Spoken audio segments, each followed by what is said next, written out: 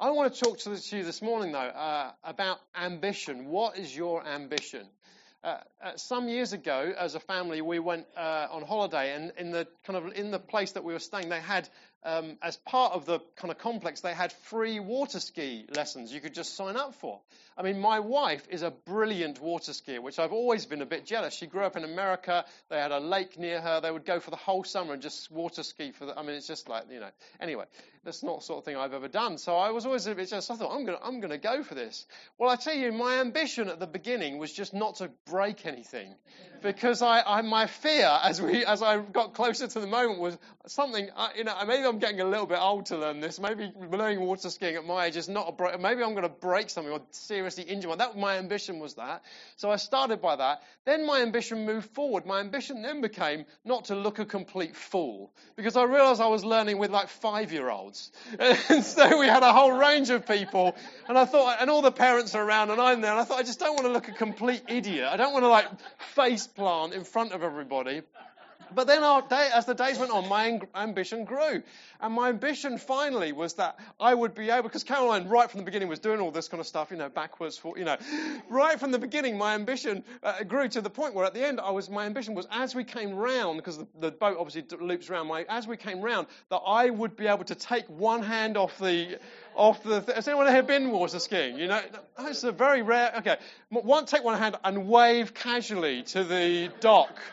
To the bystanders as I skied round, relaxed. That was my ambition. So as we looped round, I can glad to tell you, I achieved it. It was probably more like this than it was like this, but I did it. What is your ambition? Now, the reason I ask you that is because I've found so many Christians have an ambition that is way too low. Their ambition is just to get through life, maybe just to provide enough income for the family, maybe just to make it through, maybe to be happy. So often we raise our kids, are you happy? Did you have a good school? Was it fun? Was you good at school today? Was it fun? Those are the kind of ambitions that we can have in life. I want to encourage you, your ambition should be to change the world.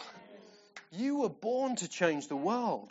You were born to bring heaven onto earth. What is your ambition? And so I want us to look today at what does it mean to be blessed, to be a blessing? What does it mean for you and I to change the world and to live with an ambition that by the end of your life, you're going to get to a place where before God you can say, I changed the world. I changed the world because you helped me. By your spirit in me, I changed the world. I changed. And you can illustrate how you have done so. We've got this vision that we would build churches across our family where every church is the type of church that raises the type of disciples that change the world. Do you want this church to be that kind of church? I want you to be the kind of church that can take people from any background, whether it's broken, whether it's hurt, whether it's wounded, no matter what's happened to us, that we can come together as a family and be transformed by Christ and then go back out and change the world. That's what we should be doing. But it starts with each one of us believing that God has called us to change the world. And so I want us to look at just a very simple story at how Jesus modeled his life around changing the world. And it's a story from Luke chapter 19. And it's a very well-known story. So if you're not a Christian here today, it might be the first time you're hearing this story, but you need to know it's a famous story that many of us will have heard many times, but I want us to see it with some new eyes.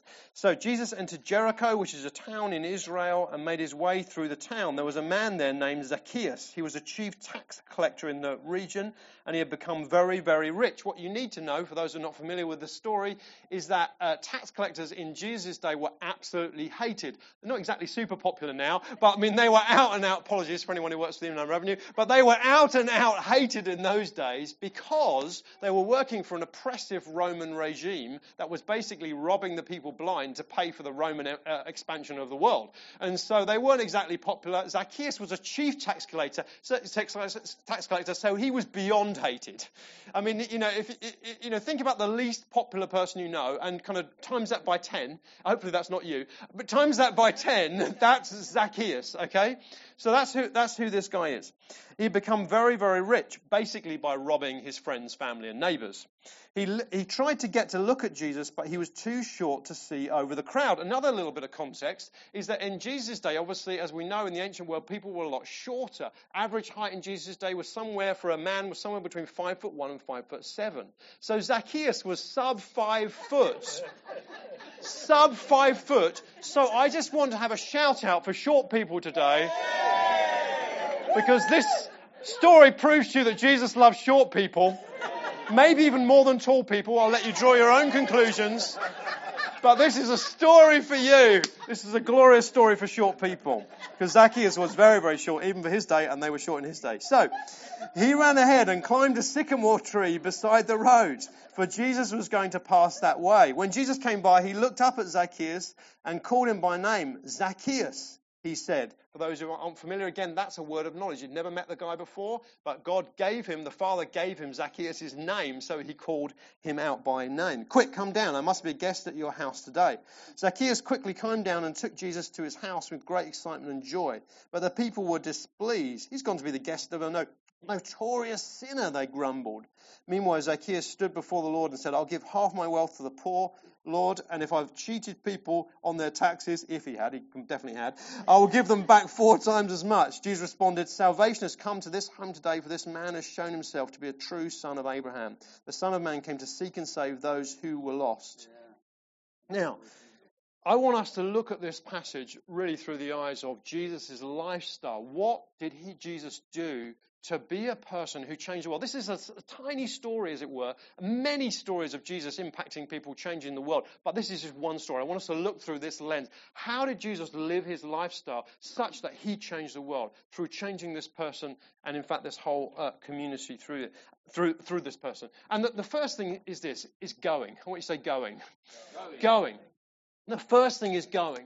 The first reality we've got to see about this from this passage is that Jesus was one who was submitted to being sent. This is what it says in verse 10. The Son of Man came to seek and save the lost. Jesus understood what his life was about, and the first thing was this: he was submitted to being sent.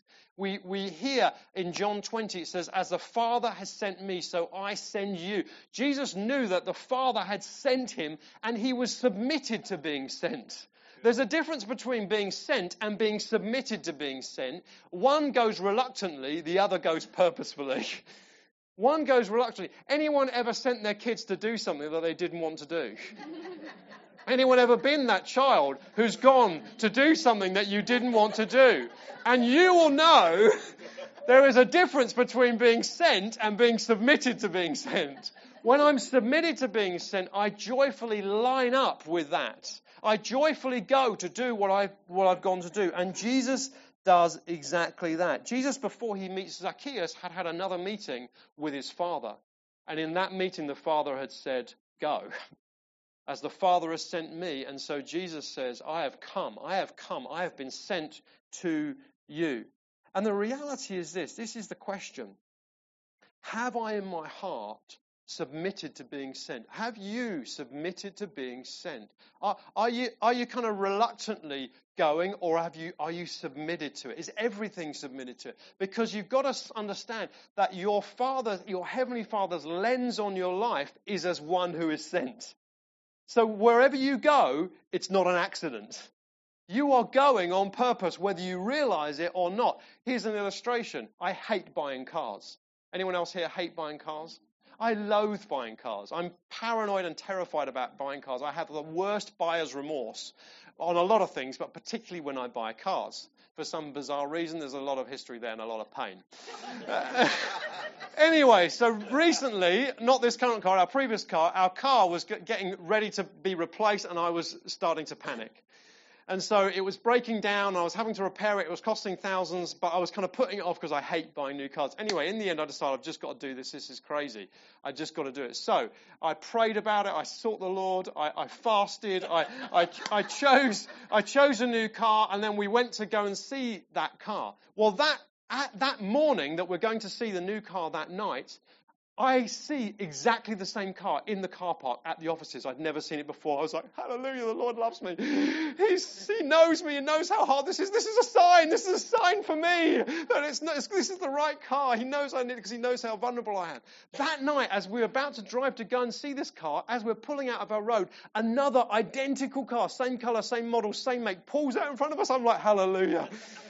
My Father knows me. He knows how vulnerable I am. He loves me. He loves me. It was so good. And so we get there, we see the car. It's fantastic. And then we meet the lady. We get to chat to the lady who's selling the car. And suddenly we hear her story. And she is a single mum whose partner has just walked out on her. And she has 4 kids under 7 that she's looking after. And she's selling the car because she needs to buy a bigger car because she can't fit all the car seats in this car. And suddenly the world slows down and I realize something. This was never about the car. This was never about the car. For me, I'm focused about the car, and the Lord was taking all my prayers for the car and redirecting them onto this woman who got blessed through me praying for a car. Because his focus, yes, was he interested in me getting a new car? Yes, but to be honest, in his mind, that is trivia compared to the eternal destiny of this lady and her kids and the brokenness that she was in. Her partner just decided he didn't want to be a dad anymore. It was all a big mistake. He'd moved back in with his parents, left her to raise 4 kids under 7 with no help. I mean, we were broken for this lady. We prayed for her. We gave her the asking price. We said, we're going to give you money every month for the next year to help you in your situation. She's like, what? You're going to pay me more than I'm asking for the car? I said, yes. Why? Because we've been in tough situations and people who knew Jesus reached out to us and helped us, and we want to do the same for you. You need to know. And I said, I'm going to give it to you every month so that you know every month on the what day of the month is your birthday? She said the 16th. Every month on the 16th, you're going to know there's a family praying for you and praying for your situation. I mean, we realized we were just kind of bumbling through life, but God had sent us. And I just wonder how many opportunities do we miss as believers because we're not submitted to being sent, because we don't approach our work and our visits to the shops under the lens of being sent. Jesus wasn't even going to, he wasn't even there to meet Zacchaeus. He was on a different, but suddenly he has this revelation. Oh, I've got this guy's name. Oh, the Father's talk. Oh, hang on a minute. He diverts from because he was submitted to being sent. I was talking with a friend of mine about this whole thing. And his name is Paul. And I said, Paul, he was telling me all that his church does to reach out and how he lives his life to reach the lost around him. And I said, Paul, after a while I got just desperate. I said, Paul, how do you fit it in? How do you fit it in to everything else that you're doing? And he said this, Simon, your question is the problem. That's the point. I don't fit it in. My wife and I decided this is what we were born for. Jesus told us to make disciples, so that's what we do as a family. Everything else fits around that. If anything, it's how do I fit everything else in? I tell you what, he might as well have stabbed me. It would have been less painful. I mean, let me hand you a knife and just stab me. You know, it would have been less painful than this because it went straight. Sorry, I don't mean to joke about knife crime, but it would have been less painful if you'd physically assaulted me than these words, because they went straight to the heart. They went straight to the heart. God is saying to us, guys, this is not something that you fit in. It's about changing our lifestyle so that we are submitted to be sent. And part of me wants to cry out, I don't have time to do this. I've got to, earn money for the family and all this. But actually, isn't it just about doing the stuff that we do, but doing it with a mindset that we're submitted to being sent? So it's not necessarily about radically changing a lot, but it's the mindset that we do it. Do we go to the shops? Then go as one who's sent. Do we go to the cinema? Go as one who's sent. Do we go to work? Go as one who's sent. It's thinking through the lens of, Father, I'm submitted to being sent. There's other stuff, but that all fits into that calling that I have on my life. And you know what? As we get this, there's an authority that comes when we're submitted to being sent. There's an authority that comes. that Jesus operates in here. You notice how he calls this guy down. He says, I'm coming to your house for tea. There's an authority he's walking in. He knows who he is. He knows the Father has sent him. I don't know, there was a time some years ago where I sent one of my kids to get the other one from one of the other kids from the other room. And they come back and they're like, they won't come. I was like, you go back and tell them Dad has sent you. Their little chest puffed out. Strutted in there. And I heard the conversation this time. You got to come into the kitchen. I'm not coming. Dad has sent me. Oh.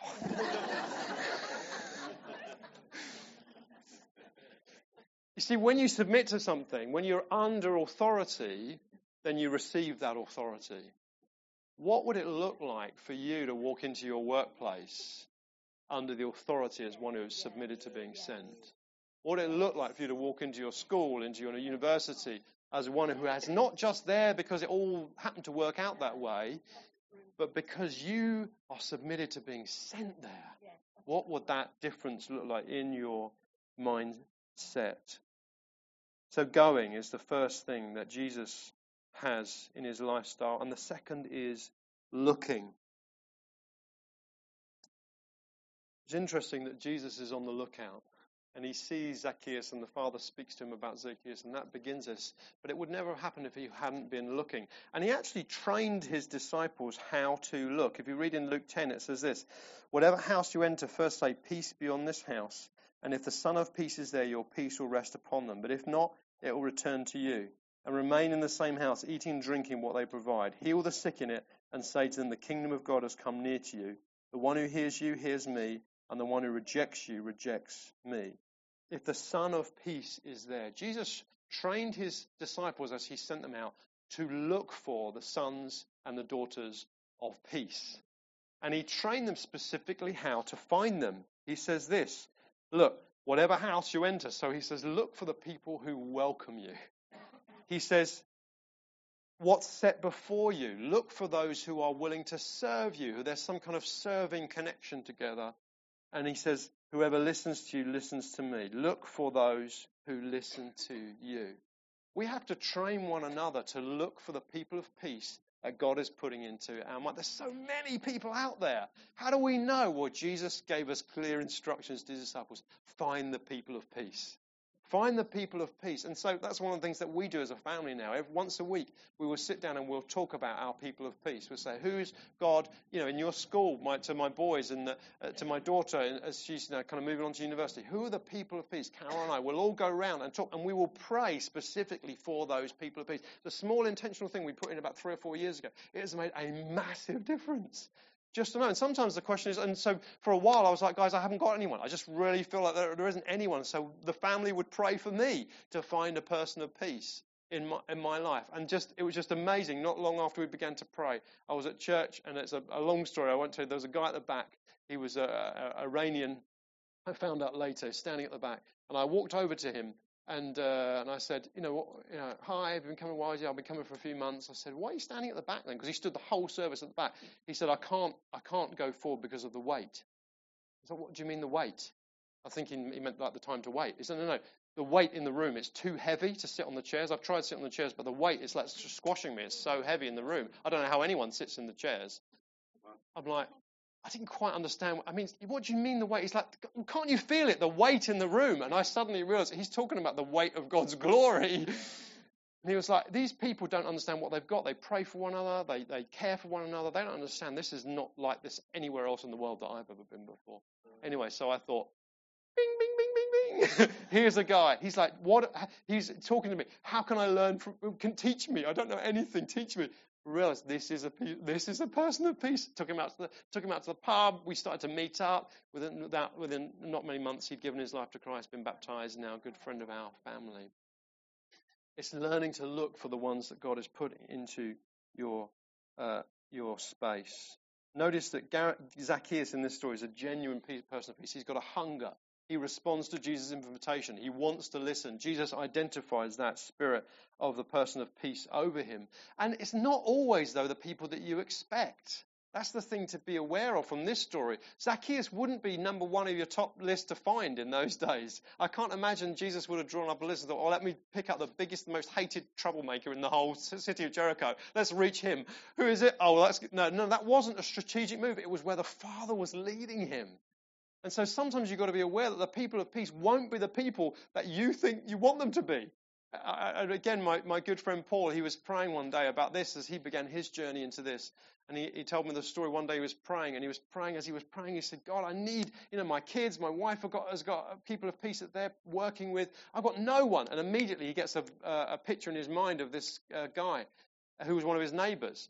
But the problem was this guy he wouldn't stop talking. He was a constant talker. And secondly, he was a really struggling alcoholic. And he just thought, Lord, he's just hard. No, not him.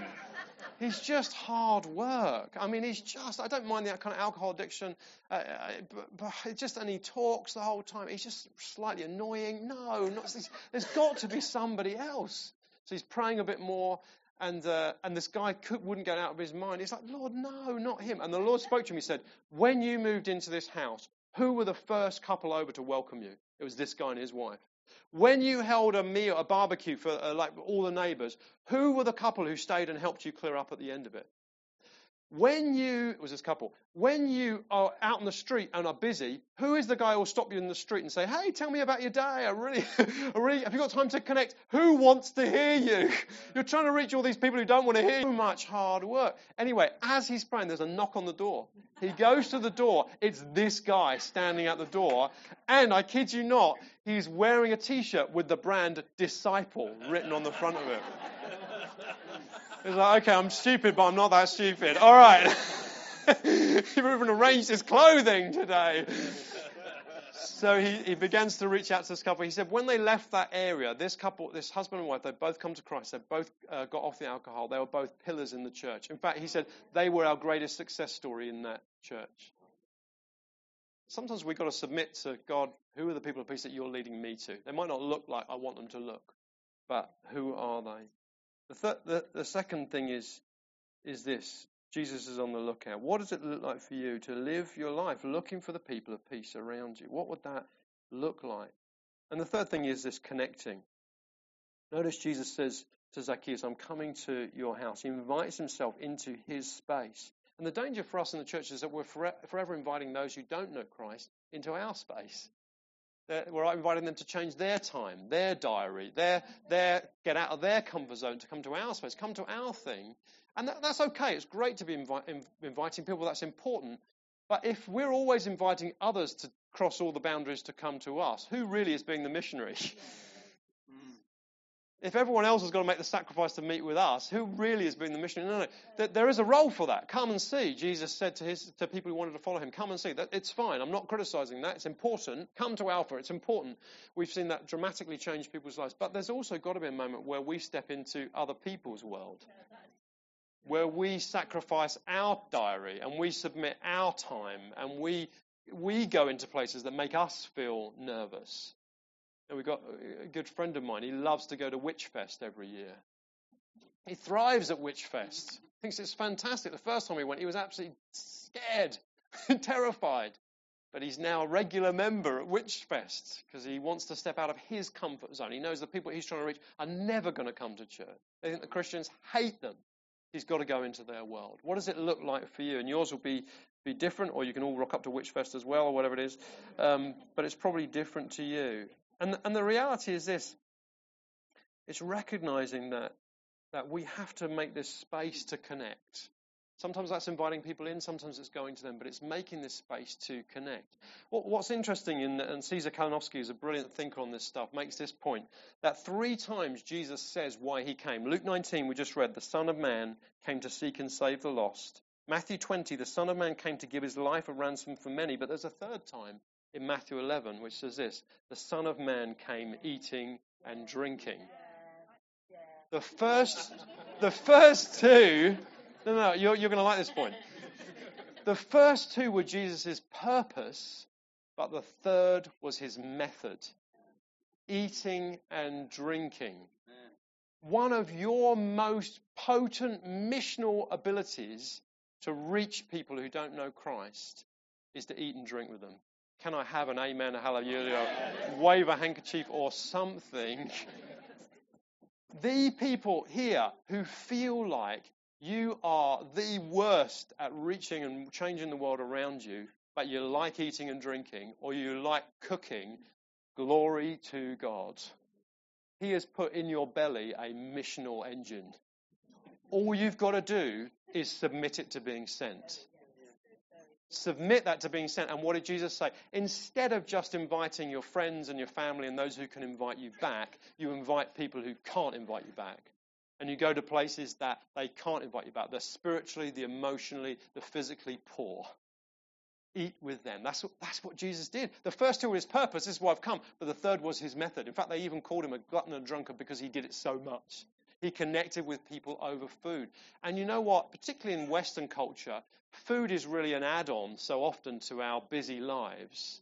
And you get that when if you do any work in France where they have 2 hours over lunch. But actually, my dad, when I was growing up, used to kick me under the table because we would eat too fast in front of the guests. So he would kick me, slow down, because it was just embarrassing. Because for me, food is just gets in the way of doing tasks. Anyone else in that? But there's actually a missional mindset to actually making the tables that we sit around a place for intentional discipleship, for taking people on a journey, for asking great questions, for going to the heart, to slow down. And the Lord has really trained me. We had one as a friend of one of my sons who was literally the slowest eater in the known universe. I kid you not. There was one meal where our entire family had finished their meal before this person had taken a single bite. It was almost comical. They would lift the fork up to the mouth, and then they would start talking and put it down again. And they would have lifted it up. So we'd finished their entire meal. I was going literally painstakingly slow. I was like, almost got the razor out to slice the meat so thin so I could eat it any slower. But the Lord was showing me, slow down. He brought that person to disciple me. Slow down and connect. What does it look like for us to make spaces to connect? Or to do the things that we do, but use them intentionally. You love playing golf, then bring those that the Lord is calling. You love going water skiing, then call others into it. What does it look like to do your passions, eating, connecting in whatever way, but to invite the world around, to do it? And when you're submitted to being sent, that becomes natural. When you're submitted to being sent, that becomes natural. And Jesus again and again does this. What does it look like for us? What does it look like for your church to eat for the glory of God? This is an exciting message. But to connect and to make space to connect in whatever way. That's what Jesus did. He connected with people in all sorts of ways. You've got 21 natural opportunities if you eat 3 times a day to make space in some way. To take 45 minutes for lunch instead of half an hour. Hey, I'd like to meet. Why don't we chat? What difference would it make in our lives if we were to do this? And then the last one is this. Going, looking, connecting, and imparting. Jesus imparts something to Zacchaeus. His spiritual gifts are on fire. He calls him out by a word of knowledge. That would have woken him up. So it's recognizing that the gifts of the Spirit are not just for Sundays, you guys know this, but for outside, for the marketplace, for the workplace. Recognizing that God's gifted us for these things. And then he imparts something. And in this conversation, we don't know what he imparts to Zacchaeus. All we see is the outcome. We don't know what the conversation looked like. In other situations, we do. But on this one, I tell you what, it looked like something because Zacchaeus does a 180 degree on his entire life over dinner. We don't know what Jesus said, but we know that he imparted something to him. And so often Jesus brings a challenging comment or asks a provoking question. Have a whole message which I gave at King's Arms about the power of asking questions. So often as believers, we want to have the right answer, whereas if you look at Jesus, most of the time he asked just the right question. Jesus was asked 187 questions. Jesus asked himself 303 questions. He was asked 187 questions, and he only actually answered 3 of them. If the Son of God, who knows everything, was asking over 300 recorded questions, is that a lesson for us? So many of us at the church are paralyzed in our reaching out because we think, I've got to have the right answer. I've got to have the right answer. I've got to know all the answers. No. You've just got to pray and ask God for the right question. There is a world out there that is desperate for someone to listen to them, for someone to hear their story. And before you can make the right statement, very often you've got to have heard an answer to the question. Sometimes the impartation is just through a question. What does it look like to, in every conversation you're in, be praying, Jesus, give me the right question. Give me the right question to ask you that will move this relationship on a step. And here's the other thing that I've learned in this whole thing. You know, anyone know what a Rubik's Cube is? You know Rubik's Cube? This is something that I didn't know, but I learned recently, is that no matter how messed up a Rubik's Cube is, it can be solved in 20 moves. Isn't that incredible? No matter how messed up a Rubik's Cube is, it can be solved in 20 moves. In fact, I've seen my son solve it in 8 moves when it isn't very messed up. But if it's really messed up, but the maximum is 20 moves if you know what you're doing. What's the point? There is a point. The point is this. All you've got to know is what's the next step. And then what's the next step. And then what's the next step. And what's the next step? The problem is most people don't know what the next step is. Otherwise, you could solve a Rubik's Cube in 20 moves. Any Rubik's Cube in 20 moves. But most people don't know what the next step is. The good news for us when it comes to things of faith is we have the Holy Spirit. And he always knows what the next step is. And he always knows what the next step for someone is. Now, they might not be willing to take that step, but that's up to them. But he can help us, encourage them on that next step. So this is something that I've learned, is whenever I'm connecting with those who don't know Christ, whenever I'm looking to bring a change with those who don't know Christ and those who do, the step that I have to do internally is say, Holy Spirit, what's the next step? What's the next step for them? And we've seen such profound impact as we've done that. You know, just a few examples. Ethan, my youngest son, he has a friend. His person of peace is a guy called James. And James is a good friend of his. They play badminton. In fact, I take them to a little group on Wednesday nights.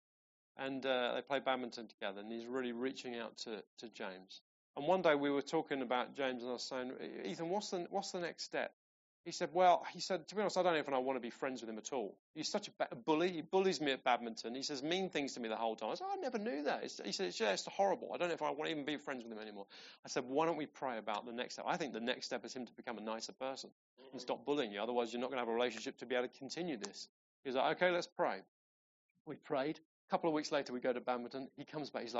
He said, it's like someone's flicked a switch in his head. He's become the most encouraging person I know. After every shot, it was almost embarrassing how encouraging he was being. Even bad shots he was saying were good shots. Something has happened on it. It was just an incredible encouragement. I said, well, what's the next step? He's like, well, he swears like a trooper. He swears all the time, like the air is blue. I was like, right, let's pray for that. So that's our next target. What's the next step for people to move forward on their journey? Sometimes the next step doesn't seem to go anywhere, but that's okay. We trust God. A friend of mine, I may have told you this story before, but a friend of mine, Steve, he gave a book to a friend. I think it was 15 years ago. A friend who was reaching out to, he felt the Holy Spirit say, give him this book.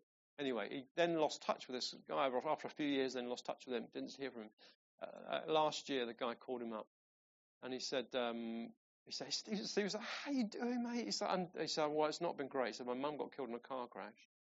And it was 3 months ago. He said, but after the funeral, I saw the book you gave me, and I picked it off the shelf. It was Case for Christ by Lee Strobel. And he says, as I read that book, he said, I've got one question. What would it look like for me to follow Christ? Could we meet up and talk about, well, the guy's given his life to Christ now. That book sat on his shelf for 15 years.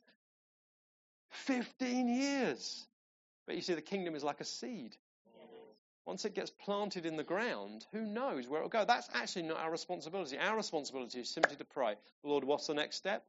And be submitted to follow that.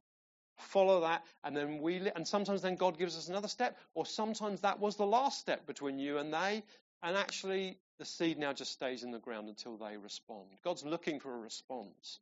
What's the next step?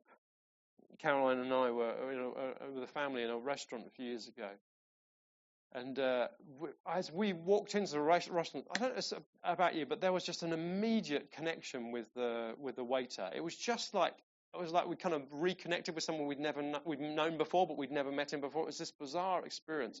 So I had to leave early. So I said to Caroline as I was rushing off, there is something with the waiter. Just you guys pray and see if you get anything for him. So they had a quick prayer as a family, and Caleb immediately says, I see a picture of a ship in a storm. And I just feel like there's something about that and kind of some trauma for him. So Caroline, as she comes up to pay the bill, she says to him, look, I know this is a bit strange, but we often hear from God for people, and God just spoke to my son about you and said he saw a picture of a ship in a storm. Does that mean anything to you? Some kind of trauma? And he said, it really does. I think it was his brother or as a cousin or something was killed in a yachting accident, was killed in a storm some years before. And it was just this powerful moment over this situation with the storm. You see, the next step in that situation was simply to pray and ask God for a word. What does it look like for you and I to be submitted to being sent, to go, to look, to find those people of peace, to ask God, to connect, to make space to connect with them, and then to impart something? And as you do that, and I want to commission you, I think this is important as Paul comes into eldership, and we pray for Paul and Pam, because I know this is so on their heart. As you as a church embrace this, I really feel that God's going to fill this place with those people of peace who've come through, who've connected with you and come through to faith in Christ and join with you. People at the moment whose hearts are miles away from even thinking about God. He has called you to reach them. And I'd allow us just to take a moment to pray for that. Amen.